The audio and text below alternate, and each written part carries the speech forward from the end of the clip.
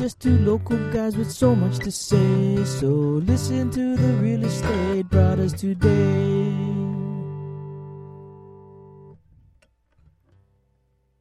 Hey everybody, this is March 2022. Me and Brother Dean are going to be going over some of real estate news and give you some commentary along the way. In Hawaii there's so much to do. There's hula, there's surfing and real estate too. We're just two local guys with so much to say. So listen to the real estate brothers today. And we try and keep these a little bit more interactive. So if you have any questions, feel free to put your comments below. One last announcement. My book got released this past month. And if you guys want to check it out, The Journey to Simple Passive Cash Flow, Real Estate for the Working Professional. So why don't you go ahead, Dean, and take us away. Hey, thanks everybody for joining us. Yep, my name is Dean Ueda. I'm a former CPA, now a real estate investor and realtor. You can find me at youtube.com/real estate of Hawaii. But yeah, as we always like to say, let's just jump right in to what we have to talk about. I think last month I was talking about a Japanese festival that was coming around, and since today actually falls on a Japanese celebration, I figured I'd mention it again. So this March 3rd, or the third day of the third month, is Girls' Day, celebrated in Japan and in Hawaii too, also known as Hinamatsuri. Little backstory, I just wanted to be a little cultural. So it's a Shinto holiday in Japan, and it was actually originally known as the Peach Festival, or the Momo no Sekku in Japan. And here too, parents with daughters buy dolls and they set them up in the home. A lot of times it's a boy and a girl said to be dressed in wedding garb, representing the Heian wedding or even the Empress of Japan. And so what you do, you set up these dolls, you buy, and they're kind of like pricey too. If you go to Don Quixote, you'll see them for sale, and they're not cheap. But you put them on display during the celebration, but you need to put them away very quickly, because the belief is that if you don't put it away quickly, meaning the day after March 3rd, your daughter is going to take a long time to get married. So make sure you put those dolls away if you guys are doing that. Yeah, right. That's the takeaway. Yeah. I don't need no dowry, man. Did you guys do anything? She got a shirt from grandma. Oh, that's cute. You pass out snacks and gifts to the girls. In Japan, they actually have parties and they drink light, non-alcoholic sake, amazake, for that period. So yeah, it's a little cultural information for you, rather than, I don't know, I'm sure we'll be talking about Ukraine on your side. Huh? Yeah, a little bit. But I was Googling, why is there no Boys' Day? So they opted out of Boys' Day and turned Boys' Day into Children's Day. Children's Day, yeah. And that's the 5th day of the 5th month. And so in May, we can talk about that one. Maybe it'll fall on the first Thursday of the month. Yeah. There is no Boys' Day. I think in Hawaii, we still call it Boys' Day. When is that? The 5th. So February 2022 real estate statistics.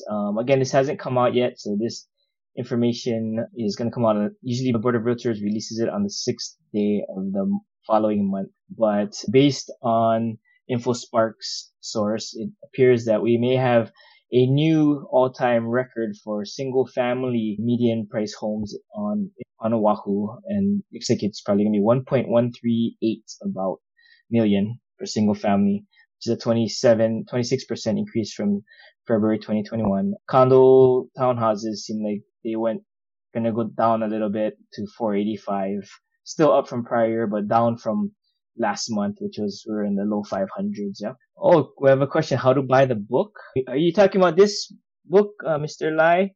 I'm just trying to make you jealous because mine is signed. Mine has autograph. I got a special. Mine got. I don't know if they can see it, but I put the link in the comments. Okay. So anyway, yeah.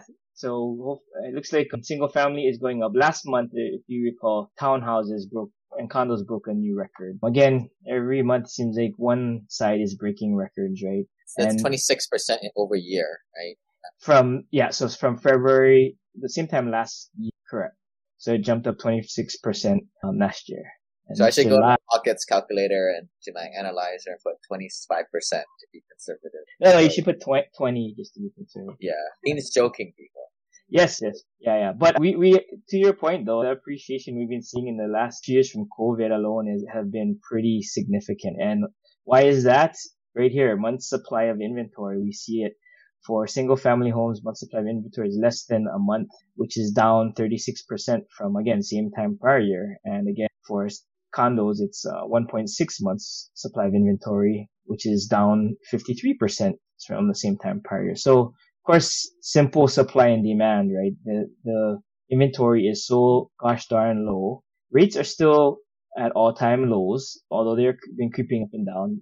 And that's this oversimplified reason why our prices are just going off the wall. Yeah, if you're on the buyer side or the seller side, it's a fun time for us realtors. So jumping into the next section, like the Honolulu Board of Realtors likes to, every month, besides coming up with information of the island, they also like to spotlight certain areas. So for January, for single family homes, they spotlighted Ewa Beach area or Ewa Plains. So the median single family price for Ewa Beach is $920,000, slightly lower than for all of Oahu. But it's up 18% from same time prior year. The days on market is 10. On the condo townhouse, they decided to spotlight Waikiki condos specifically. And so the median condo price for January was $424,000, up 15%. Yeah. Days on market, you'll see it is high, relatively speaking. A lot of it's because of the type of inventory that's in Waikiki. Not, of course, condos, townhouses, condos. And there's also a bunch of leasehold things out there. So, as well as short-term rentals and things of that nature. So, what I wanted to bring up was right next door in the neighbor to Waikiki is what they're developing now, Kaka'ako. So I wanted to show you the difference in terms of the median condo price in Waikiki. And then you walk right over to a few blocks away to Kaka'ako. And on the next slide, I put the statistics for February. And so the median no single family in Kaka'ako. So the median condo prices for February are $1 million. And again, 22% increase from same time prior year. But big difference from the 424,000 in Waikiki. Look at median days on market, 15 days compared to the 35 in Waikiki, and closed sales you see as 33. Big part of that is the big boom in construction in Kaka'ako for a really long time now. So newer inventory, we got a lot of luxury stuff out there. But it's so interesting how it's a stone's throw away, and it's one neighborhood over from Waikiki, and you have a big difference in terms of median prices. Yeah. As there's a lot of truth to the saying where real estate is local, right? And you know how we talk about, especially on the mainland lane, when you're saying in the suburbs, you could cross the street, and one side of the street you have A-class property, $500,000 per homes, and go across the street and you have $200,000 homes, C-plus. Yeah, not the case here. It's all pretty much the same. From that standpoint, yeah, but the price, yeah, the point is a big difference, yeah. And the inventory too is so different. So that was what I wanted to point out in what the HBR had to say, and then I just wanted to point out right next door the Kaka'ako inventory, which is crazy. When we talk about new construction all the time too, in terms of, I think last one we talked about Ulana and Ililani too. In which case, Ulana, they just had but anyway, I digress. So, of course, I always like to talk about my scam of the month to have you guys watch out for these things. And every month is super cool because I feels like it's very applicable. The scammers are very innovative. And the reason why this is interesting is because I've started using QR codes in my marketing. Beware, let the buyer beware. Since QR codes are becoming so popular, either restaurants you need it, especially because of COVID, so that you have touchless menus and you can pull it up on yourself. They're easy to generate, so criminals can easily fake these codes. So what they do is they place a fake code at, say, a retail coffee shop or encourage you to get free Wi-Fi, right? So they place the code, could be anywhere, like even buy a parking meter and for payment. So they get you to scan it and then they steal your payment information or send you to a malicious website. So be wary of the QR codes that you're accessing. They use it because it's convenient. It's easy to trick people. So think before you scan for sure. Be especially cautious if the QR codes don't have any labels on them to explain what they're for, because they could easily, like I said, these cyber criminals are slipping them anywhere. And also don't share payment information or personal details via QR codes. Instead, try to go directly to the website that you're looking for to make payments. So yeah, that's the scam of the month to be wary of, and share this with your parents and grandparents, because a lot of times I feel like our parents are trying to get hip and really into this technology. So they're the ones especially that we need to watch out for, because they're, oh yeah, I got my new iPhone. I want to try these QR codes, or I want to try this. It's always good to share these with your parents, or maybe even grandparents for some of you guys. Are you a non-accredited investor looking for opportunities to invest passively? How about a newer investor looking to get a bit of a track record and confidence from your skeptic spouse? And could you use the reinforcement of monthly checks paid like clockwork? The American Homeowner Preservation Fund, or AHP, is looking to bring new investors with them. I've been investing with them since 2016, and originally I used it as a means to pay for my regular expenses. I started with $60,000 as my initial investment, and that paid for my car payment completely for me. AHP collaborates with existing homeowners to keep them in their homes by restructuring or selling the debts, unlike their competitors that just kick their homeowners out on the streets. It's a way to make great returns while feeling good about making a social impact. After investing myself in the fund, it was awesome when owner George Newberry saw the impact our Simple Passive Cashflow monthly crew was making, approached me to become a spokesperson of the company. Invest as little as $100 by going to ahptitle.com. And if you want the free Burn Zone book, please claim it at simplepassivecashflow.com/AHP. And if you haven't done yet, join our private investor club for more insider access. Go to simplepassivecashflow.com/club. So the last thing I wanted to talk about, Lane, is escrows falling out. I always get this question from people in the industry trying to get a pulse on things, and this has been asked for years, especially during this entire bull market for real estate. They're always asking, "Oh, are you seeing a lot of escrows falling out recently? I see inventory or things that went into contract. They're like all falling out." And then people are like, "Oh, is that a correction? You think is that a sign of correction is coming?" So I just giggle when I always hear that, because you can pitch any story however you want, right, Lane? We both know it, especially clickbait or trying to get more people to view you on YouTube. I have a YouTube channel. I see what others are doing, but it's interesting because I guess the premise for those questions is there more inventory popping up that's having buyers back out so that they can move on to the next attractive thing? I honestly don't think that's the case, and it's never been for a while now. We always talk about months of inventory in terms of the inventory on market. So if you look at that slide and how it's going down, it at this point in time, it really doesn't show any sign of letting up.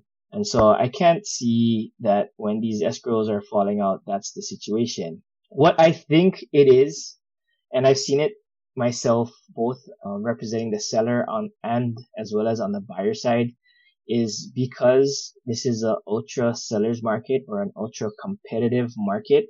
The buyers are getting frustrated, right? So they're putting in 10, sometimes 20 offers in and losing out every single time. So they get so frustrated that it comes to their 16th one or the 21st one, and there's, oh, you know what? I'm going all in on this next one. We're gonna put in 100K over asking. We're gonna throw in all the bells and whistles. We're gonna escalation clause, no cap, appraisal clause, no bottom. We're gonna pay for all the fees, and they just go, all in. And it could be like a property that needs, some repair, but that's okay because they really want it. So they finally win and they get into contract, and then they look at the place and they're like, oh wow, okay, we're Buyers, right? No, exactly. And then, okay, now inspection time, and they bring in their inspector, but they also bring in their contractors. So then the contractors are giving them estimates of all these things that need to be repaired. And they really realize we just paid 50K or 100K over that last comp that closed. But that last comp was a turnkey renovated last year. This one is a fixer up. So we're going to put in another 150K. Now we're in overhead. We're paying maybe 200 over what this previous. So then now they kind of, like you said, buyer's remorse, they kind of freak out. So then they use the J to back out. So I think more so that's the case than somewhat people say it's a correction. And again, that's just my 2 cents. And because I've seen it both on my seller side where the seller then all of a sudden backs out and I go, okay. And not much of an explanation. And also see it on the buyer side too, because it's just so challenging. So for the buyers, all I can recommend is make sure you talk to your agent, and when you're putting in these offers, it's kind of like you don't want to go for 20. And the theory to me is that you don't throw everything against the wall, see what sticks. You should be, the strategy should be set where, okay, you're going to gun for a certain type of product that you want because of your financial situation. But sometimes people are limited by their financial situation. A lot of times they are. Other times, if not, then okay, you're trying to get a deal, structure your offers accordingly. And in doing so, I think taking that more strategic approach, one, it gets a little bit more, less of, you're not putting in those 20 offers and getting 20 rejections. And two, putting in that effort and that strategy, I think it'll help statistically win more than just blindly throwing things in. But that's just what I think and what I try to do for my buyers. Yeah, that's the last thing I want to talk about because it's so interesting, I think, when escrows follow up. And we see it too, even if we're not searching it for it, because we get emails, industry emails from escrow that are blasting, oh, back on the market, motivated sellers. So all of these, when some agents see that, oh wow, they fell out and they want to sell now. Not they want to sell, but the sellers are like desperate, it sounds like, because it's motivated sellers. So then it makes people think, but very interesting. So anyway, that's my 2 cents about whenever you see. That's a good point. That is a new thing in this kind of heavy buyer's market, but it could just be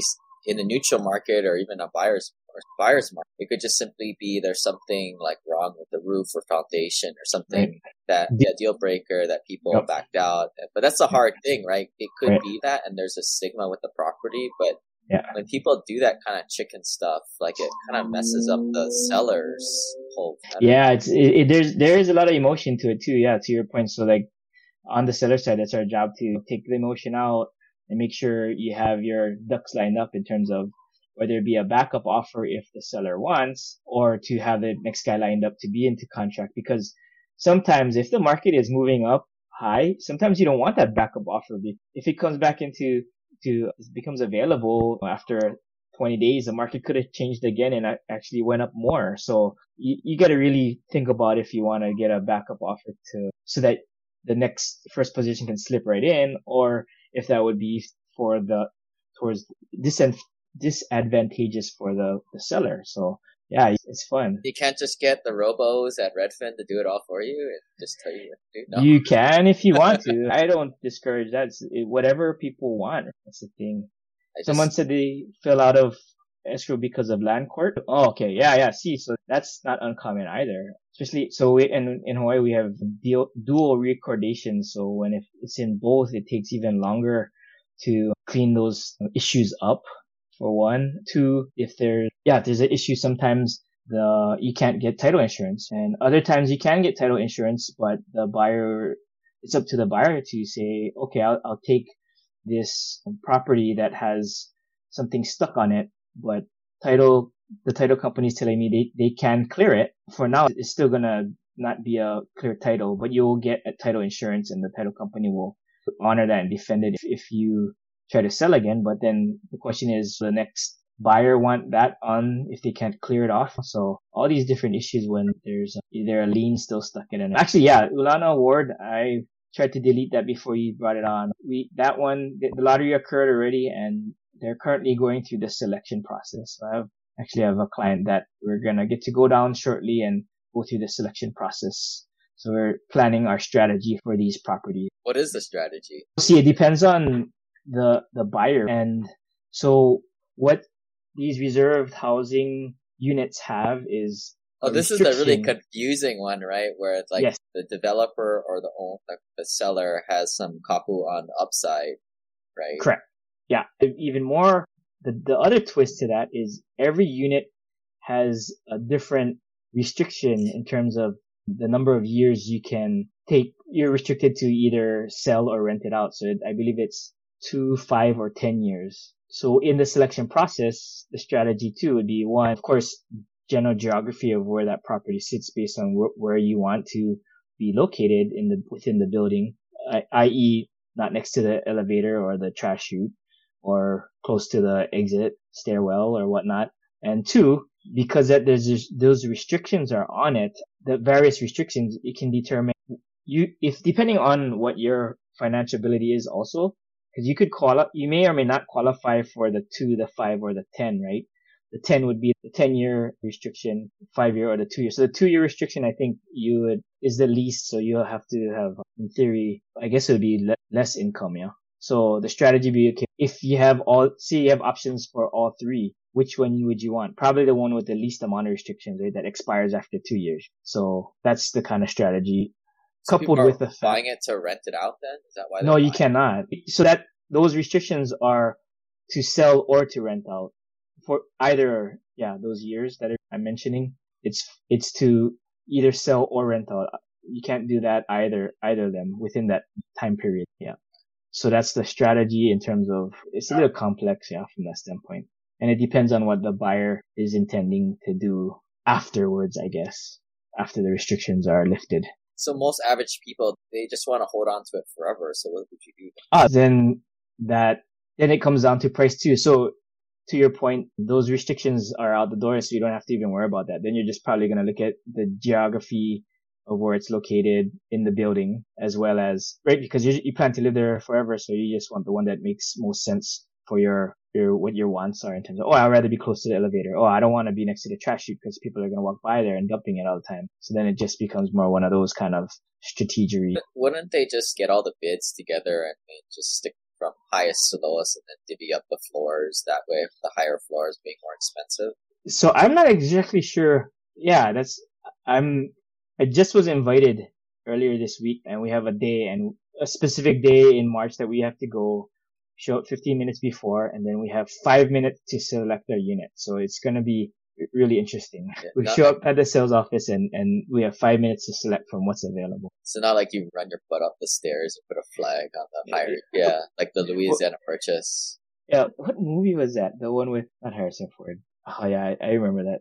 The one where like they had the guy who would cheat and they would go out the day before and then they would make the horses all tired. And they would stick their flag in the ideal plots. That one, right? What? It was Mel Gibson was.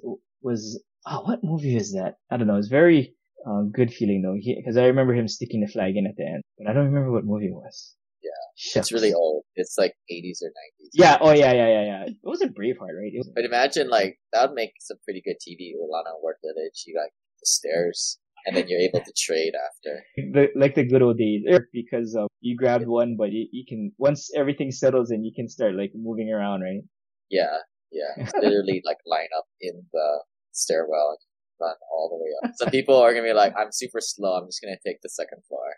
All right. We'll be going through these pretty quickly, but if you haven't yet, check out my podcast, Simple Passive Cash Flow, Real Estate for the Working Professional, where we talk a lot about taxes, investing in syndications, investing in the U.S. mainland, being less active as a real estate investor, mostly a credit investor type of activities. A lot of the stuff we do is private equity, and this is a great example of a private equity deal where I'm not investing in this, and I don't particularly think it's a good deal. WAMBA is announcing a $75 million capital raise to improve their growth strategy, probably basically to pay for a lot of Facebook ads or social media ads and some internet marketers to go at it. But here's some 6 creative concessions that attract residents. First, upgrades to the property, freebies included. These would make the free parking, free Wi-Fi, amenity packages, some self-storage, some smart devices, drop in the pet fees, and then some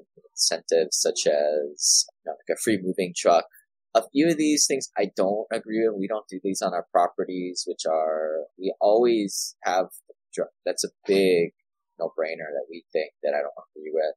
Smart devices, we typically have Class B and C properties, so we just won't do that. And I don't even think that's makes smart for Class A properties, because Class A property, one guy wants Alexa, one person wants the Mac thing. Some people don't want them. They think you're spying on them, right? So can't make it. Yeah, if you guys are landlords, you these are some of the lists if you want to put in some concessions for your tenants. But you Do those Amazon drop areas by the postal pickup, or do those add any? The lockers, yeah. So a lot Yeah. of that's a way to lower your expenses as an operator because now you don't need as much staff because that can take up a huge part of the day. That's a big chore Yeah, to do. yeah. So the idea is to get the Amazon locker on your property. I don't know how much they cost. I mean, they're not cheap. I'm guessing like $10,000-$15,000. But by having that on your premises, now you can eliminate that for that extra staff to be screwing around with that activity for an hour or two a day. That some tenants can just go and pick up their stuff. A lot of good news in terms of the market, multifamily market polarized by rent income. Pandemic second year witnessed a robust rebound, and we're going to be seeing a lot of this news in different slides, but from different sources.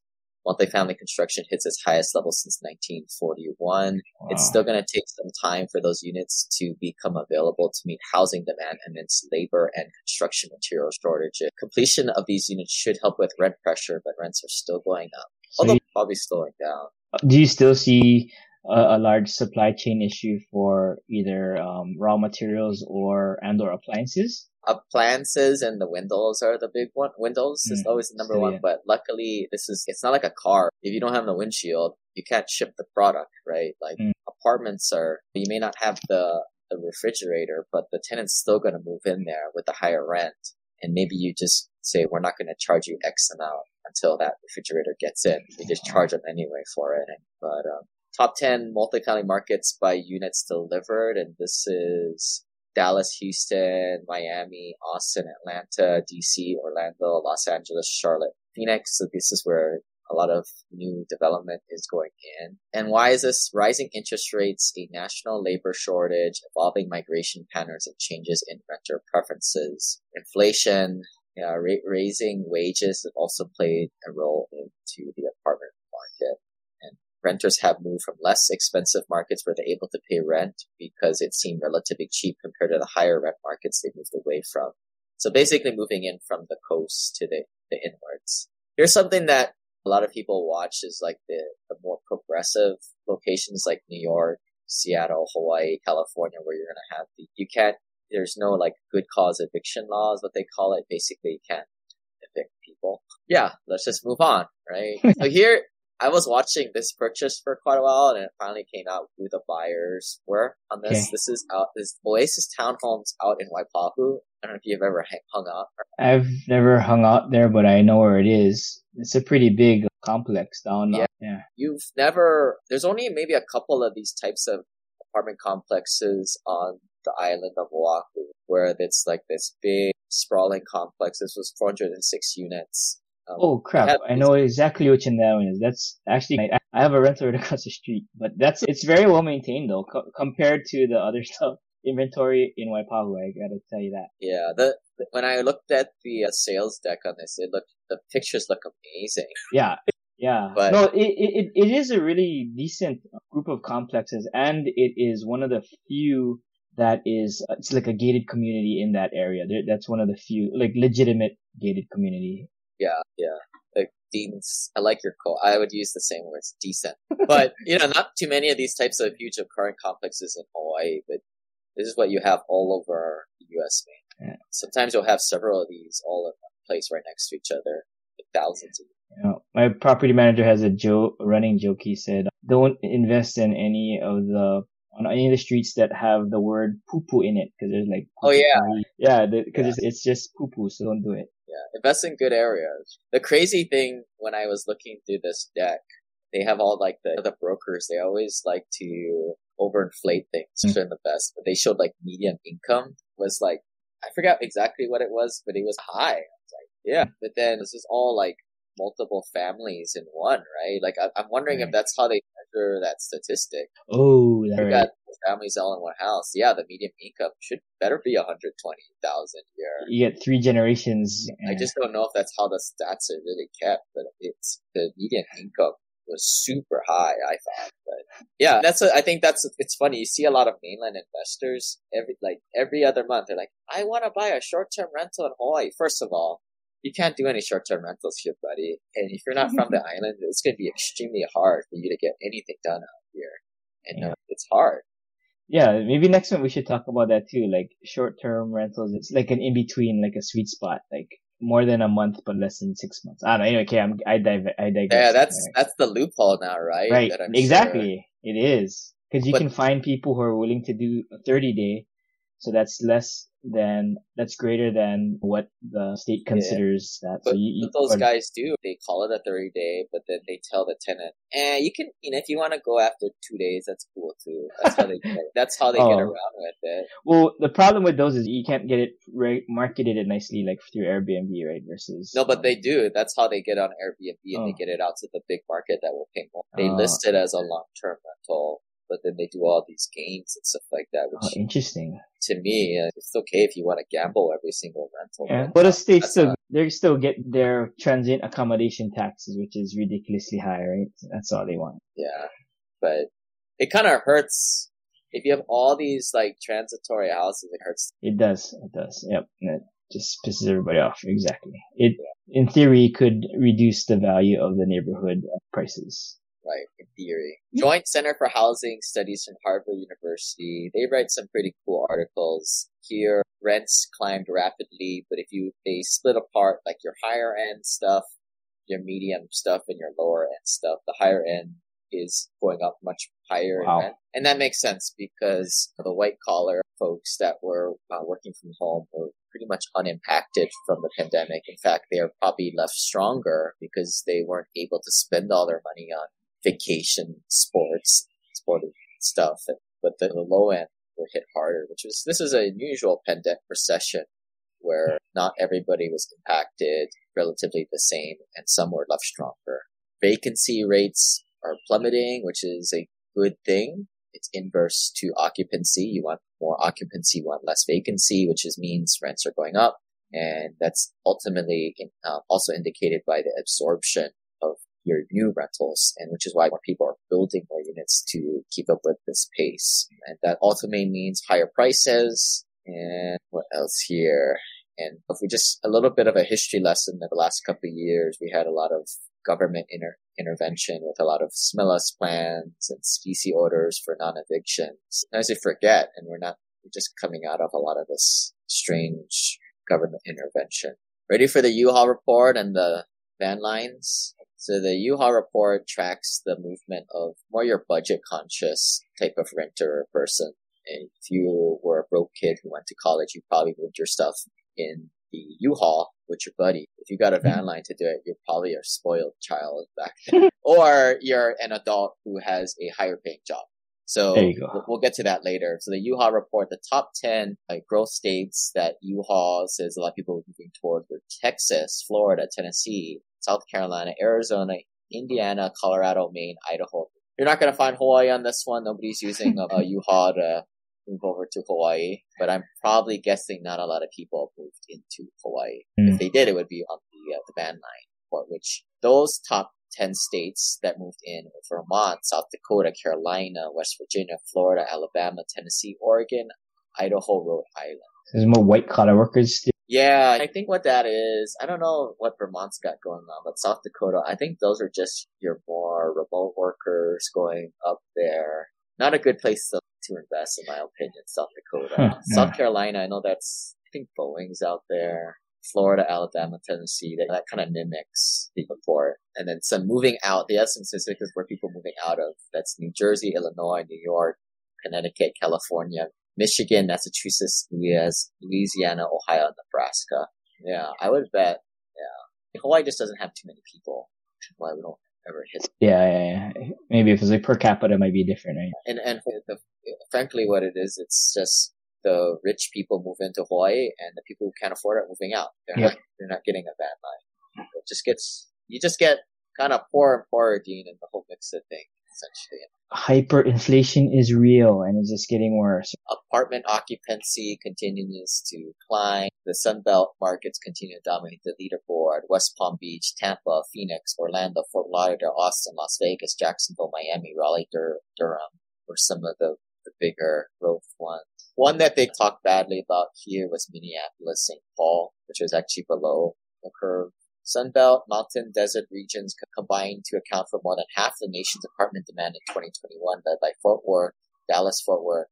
Yeah, a lot of the stuff we've talked about multiple times. Here's my book information again. If you guys want to check out the audio version, go to simplepassivecashflow.com/book. I guess to wrap things up, unless anybody's got any questions here, let's talk about this Ukraine thing, right? Add in anything if I missed anything, Dean, but like my notes here, I'm kind of fascinated. This is the first time in my lifetime that I'm seeing a war done by actually two legitimate militaries. Now, so you could probably say Ukraine's military isn't the greatest, but this is the first time you're seeing like Desert Storm, all these 9/11, all these wars. It's all like minuscule armies, right? This is the first time you may have like nuclear warfare things. I just watch a lot of social media stuff on this, and it seems like the Ukrainians are definitely winning mad. And who knows what to believe? Like I think that's true. They're performing from what they thought. To your point, it's like, what is the media portraying? How are they portraying this war? Because I think the other day I was watching and they said,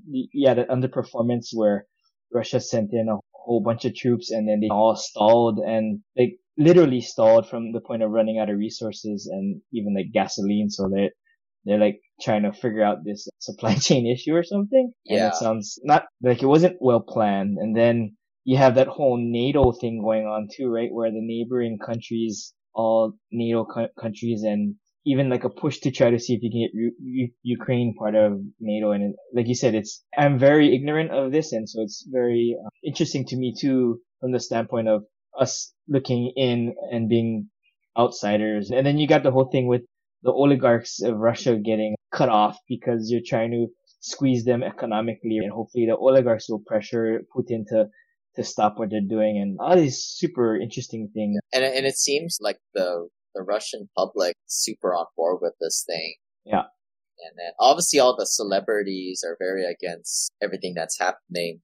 Maybe for a PR thing. Possibly. But all that aside, like I have things I wanted to people haven't heard, like there's these heavier sanctions that are coming down the road. Russia got removed from. It is cool to see like larger companies put a kaput and get involved, right? Like I'm hugely against corporatocracy and everything, where they have a lot of companies have a lot of power. But this is interesting and exciting to see them get involved, like them pulling Apple products in Russia. Yeah, I saw Disney's not sending their most recent movie releases there too. Like even small stuff like that is. Like to your point, Nene, it really messes with the morale of the overall population, and there's just more pressure on Putin to do something. Yeah, that's the narrative, right? Like we said, right. Like you were saying earlier about like why did that property go out of contract? That's the narrative. Nobody ever knows the real story. True. That seems to be like Putin's painted as this character that is taking his country down a path generally people don't want to go. And wasn't the Ukrainian president, wasn't he like a comedian in his past life or something? Yeah, what I think is neat is like, man, that guy's balls are portrayed getting bigger and bigger every day. He seems like a cool guy. Yeah, when you see him on camera, he just looks stern. He has his... Yeah, he's a G. I don't need no ride out, America. I just need some more bullets. That was leadership. That seems like, never heard the guy talk, but like the way he's portrayed. And I guess that's what you probably need, right? Because people, and you see these videos of Ukrainians are building all these Molotov cocktails and banding together. The one exciting thing that I do see of this is it seems like the world is banding together amongst a common, maybe uniting. I was watching some news too that said there's volunteers coming from other countries like England, and they're volunteer soldiers that are showing up in Kiev and in Ukraine saying that they want to help fight because they don't believe what Russia's doing. So I think that's cool. Yeah.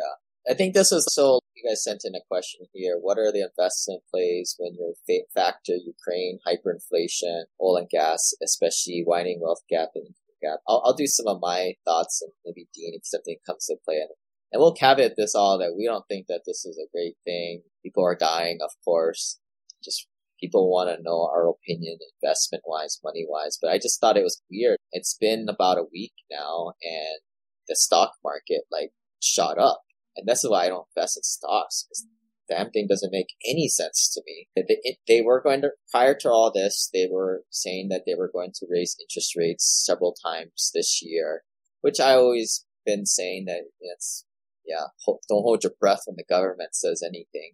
Interest rates stayed the same. Actually went down a little bit because we were looking for loans ourselves. But that's essentially what the Fed does is they use the interest rates, they pump the interest rates up so that they can lower it when things go bad. And this isn't a prime example. It's uncertain circumstances. So they halt that. What they want to do is they want to keep the markets consistent. But logically, in a war, you would think that they would halt that increase of interest rates because that would be a negative thing on people's financial outlook. Come to find out, the stock markets did pretty well. Again, that's why I think it's just crazy. I don't like stocks. That's the reason. It doesn't make any sense to me. So who knows? Maybe interest rates will keep going because the Fed is looking at the markets and be like, all right, none of y'all think that this is impactful. We're going to raise the rates as they're playing anyway. I don't know, you get anything? If not, oil and gas. So Russia has a lot of oil play. Who was it? Germany's agreement to nix that Nord Stream 2 deal, which will mean higher energy prices to remain a problem in Germany and Europe. Something they tried to fix with all that renewable energy thing. That ultimately means that America, as I understand, America, the Middle East, Russia are the big oil guys in the world. America has, as of not too long ago, has now emerged as having a lot of oil, what we were taught in elementary school. I think that's part of it, but I think they just found a lot more deposits too. I don't know. Don't quote me on that, but I'm in an oil and gas deal, and I was kind of like, well, that sounds good to me, because the oil and gas deals are very predicated on the oil and gas price, which is why I don't really like to invest in it, because I just did it to lose money on taxes, essentially. So for me, I guess my take on Mr. Manlapaz's question is, what kind of investment plays do I think are good? To me, the key is like that hyperinflation, right? And to your point, Lane, I'm not too heavily involved in the stock market or follow it in it a little bit, and I don't want to go so far to say it's rigged or anything by any means, but I still am going to stick to more on the real estate front, because I feel like you can leverage smart, and I like smart leverage. And from the standpoint of, in terms of real estate, right, we get in theory, we get the tax benefit, we get the appreciation, and the leverage is key, because if we're leveraging it and there's appreciation, that just multiplies your appreciation on your investment. And when you're using debt, the beauty of it during a hyperinflationary period is it's a leverage against debt, against inflation, because the dollar is becoming worth less, right? So you don't want to have it in the bank, because in the bank, what you own it. But if you have it as in terms of a loan, your loan is now worth less, right? So it's a great inflation hedge to be in real estate, I think, especially if with the prices going up and you're leveraging. So I still like those plays in whatever form you want to, right? Rather buy and hold or syndications too, right? So I love that. How long is this thing gonna last? I mean, like a few weeks more? Or I just that part I have no clue. Yeah, yeah, because can you see a powerhouse tapping out so quickly? That doesn't make sense. You know what I mean? I changed my mind. It's like Vietnam. I was not around for Vietnam, but Right. that was the narrative told to our generation, was that the public didn't want to be in there and eventually won out. But I don't know. I'm sure there's a lot of things I'm not aware of. I think it's different too from the standpoint of the U.S. isn't getting nearly as involved, right? Yeah. They were saying that it was kind of like, I forget which French commander that they told Hitler was going to invade, and then they told this one commander, and they painted Biden as the same way. Because you look at the old videos, Biden said, if Russia ever goes into Ukraine, it's all at war. But obviously it's not the case. It's an empty promise. Yeah, it's hard, right? As a world superpower, yet the quote unquote politics. And so, yeah, I can't even imagine. And I'm ignorant of 99% of all of these work that has to play out. I know, like, China is more, like, the China going in Taiwan is a lot more impactful to America. And it seems like China has caught them. Maybe they got the impression, oh shoot, if we do what Russia did, the world is going to start to sanctions on us. And it seems like maybe they got taught vicariously a lesson. And so maybe that's a good thing. Hopefully. Taiwan has all the chips. That's the big thing that is really impactful that I follow. Since a lot of those Sunbelt states, they have the new chip plants up there, like the Intel plants. That's a big thing that they're trying to take over that and get somewhere near Taiwan on that type of stuff. But I don't know. Dean and I don't have all the answers, and we're just a couple of guys. And I think this is why we just invest in real estate, since we don't have to be experts on this type of stuff. But if you guys have any other comments or commentary, feel free to type it into the comments below. I'm always looking for more things to think about. But other than that, Dean, any other final parting words? Happy Girls' Day, and hopefully we'll be here next month. All right, see everybody. A free real estate investing group. Check out reialoha.com.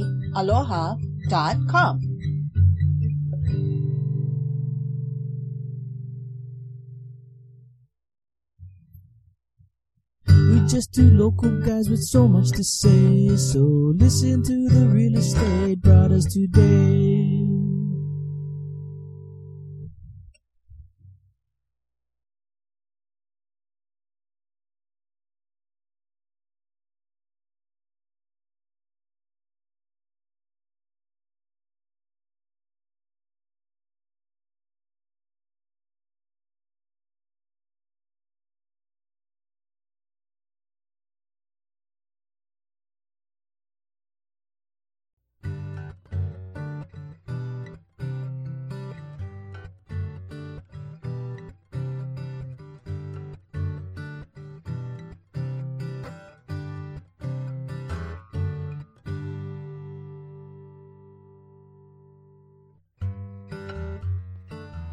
Hey, just some legal stuff here. Although these two brothers are pretty knowledgeable and have over 2,100 rental units and own over $160 million worth of real estate, the preceding are only ideas and not to be taken as legal, tax, or financial advice, okay? You should always seek the professional advice of other professionals on your team and think for yourself and do your own due diligence, okay? Aloha.